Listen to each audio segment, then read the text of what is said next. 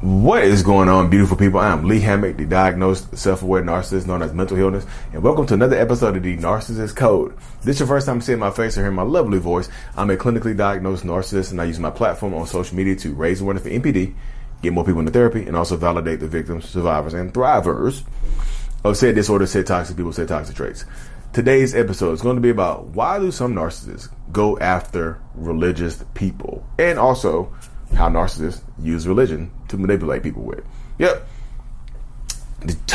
So I already know this is going to be a controversial topic, and I know it shouldn't be, but this is the way it goes when we talk about religion, especially in America or anywhere pretty much, but like especially in America where I live at. It's just, religion is a very touchy subject, y'all, and that's why narcissistic people go after religious people, because they can use your religion and your faith to manipulate you with.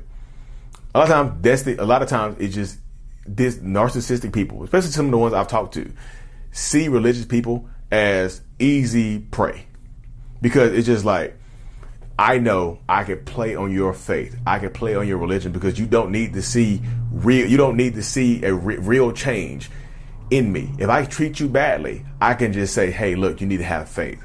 If I do something wrong to you, I can just say, hey, look, you need to believe in me, or just you need to go pray on it.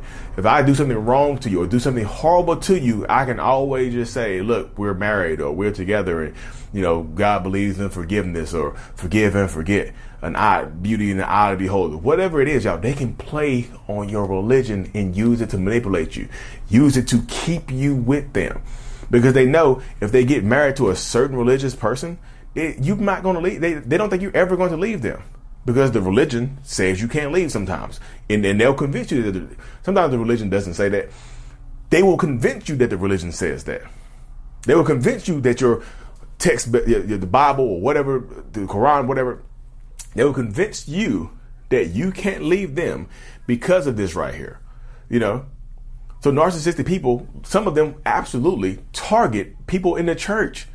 People in the church, people that are highly religious, people that have good hearts, authentic people. Sometimes they just go after that type of person, because they know that once they get you, it's hard for you to get out of it. And they can always use your faith to manipulate you with, to keep you down, to keep you locked to them, to keep you bound to them. This happens quite a bit. Y'all know this is the truth. It happens quite a bit in toxic relationship dynamics, where either you, the victim, survivor, thriver, are highly religious, or the narcissistic person is highly religious or pretending to be highly religious. They're pretending to be a member of the same faith as you. They're pretending to be interested in you because of your religion, because of your faith. But they see you as a certain type of person that is open to manipulation. They just do, y'all. They use it. They see it as, okay, you're religious, so you're a target. They target you, and some of them will ruin your lives.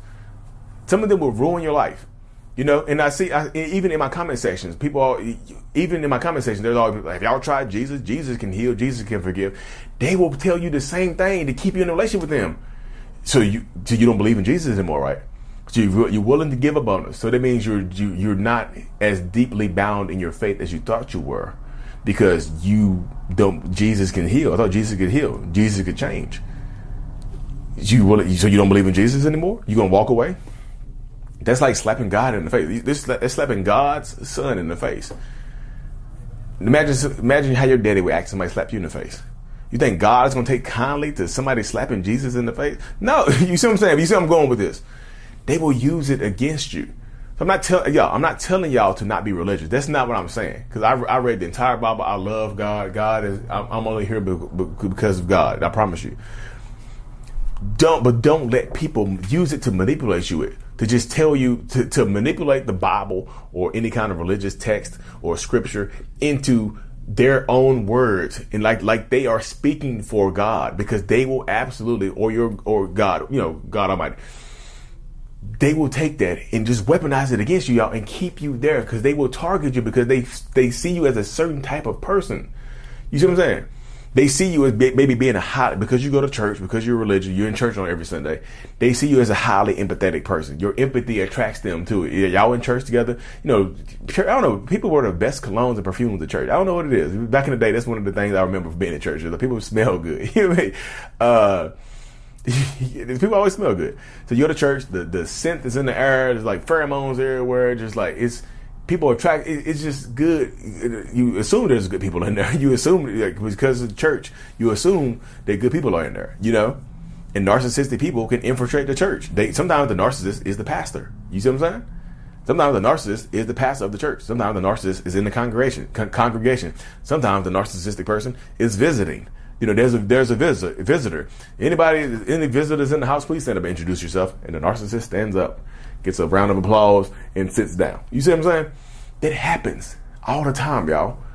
Just be wary in these situations when if you see people using religion to hurt you, if you feel like you're being hurt by the text, if you feel like somebody's using the Bible to hurt you or to justify some type of toxicity or some type of toxic action or some type of humiliating behavior towards you or some type of hurtful or harmful behavior towards you, that's what it goes right there, y'all. That's part of it. Don't let people do that. I'm just telling you, they will absolutely 100% target you because you're religious. They will. Because and you will be like, if they go to the same church or they're in the same congregation or whatever, you would think they're a good person just because they're religious. Just because they're in church, you automatically assume that they're a good person because they're in church. So your guard is already lowered. They target sometimes narcissistic people target religious people because your guard is already let down because you're in the church. Church is supposed to be where you're supposed to go to get love, care, and be able to trust the people around you. Like y'all have the same goal. Like church is supposed to be unified. We have a unified goal here. So you assume that people have the same goal as you because if you have a good heart, you know what I mean? You assume that the people around you have good hearts as well. So that narcissistic person can infiltrate the church and just pretend to be a good person.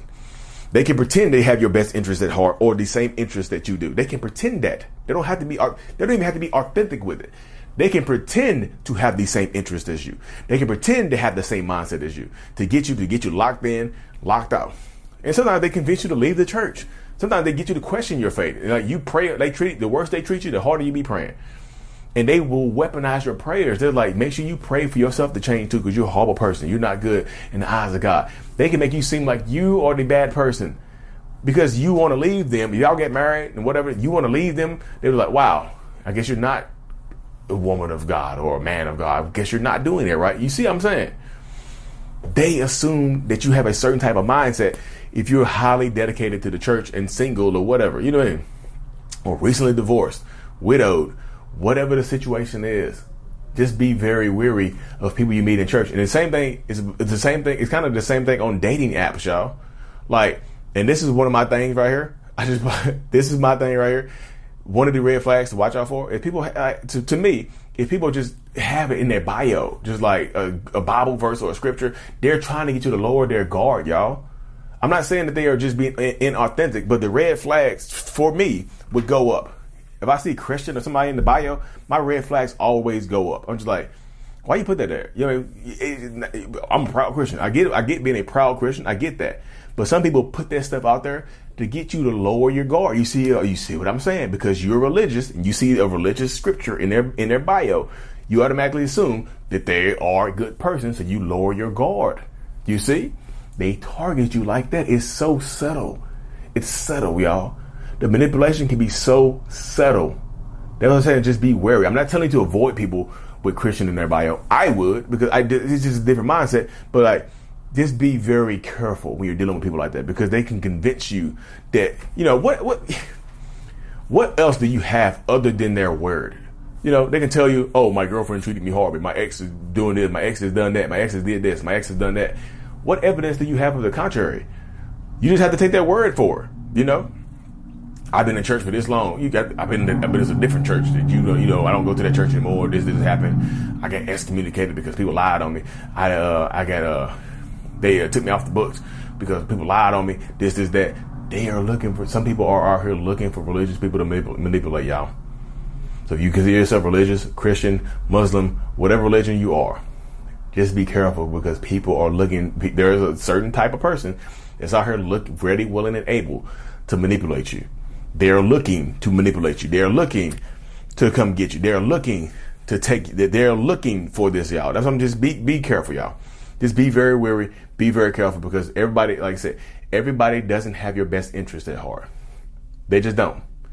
Everybody does not have your best interest at heart. They just don't. And I know people are just like, well, everybody doesn't have your best interest at heart, y'all. They have their best interest at heart. They have their best interest, not yours. Not yours. So be careful. Be very wary, because the more you're dealing with a toxic narcissistic person, the more they're going to keep doing this stuff, y'all. So if you go to church, you might be a target. That's the easy way for me to put it. If you go to church, you might actually be a target. So be blessed. Take care of yourself. And to say, if you made it this far, make sure you like and subscribe to the channel, y'all. Help us reach more people. Anyways, y'all, mental illness is out. Peace. Thank you so much for making it to the end of my video, y'all. If you didn't know, we wrote a kids book called Remember It's Not Your Fault, to help kids understand that they are not in control of whatever circumstances they were born into. Talk about boundaries, tell them the truth, all of that stuff, y'all. It's available on Amazon right now, or the link in my description of every single video or podcast that you listen to. Thank you so much. Remember, it's not your fault. Peace.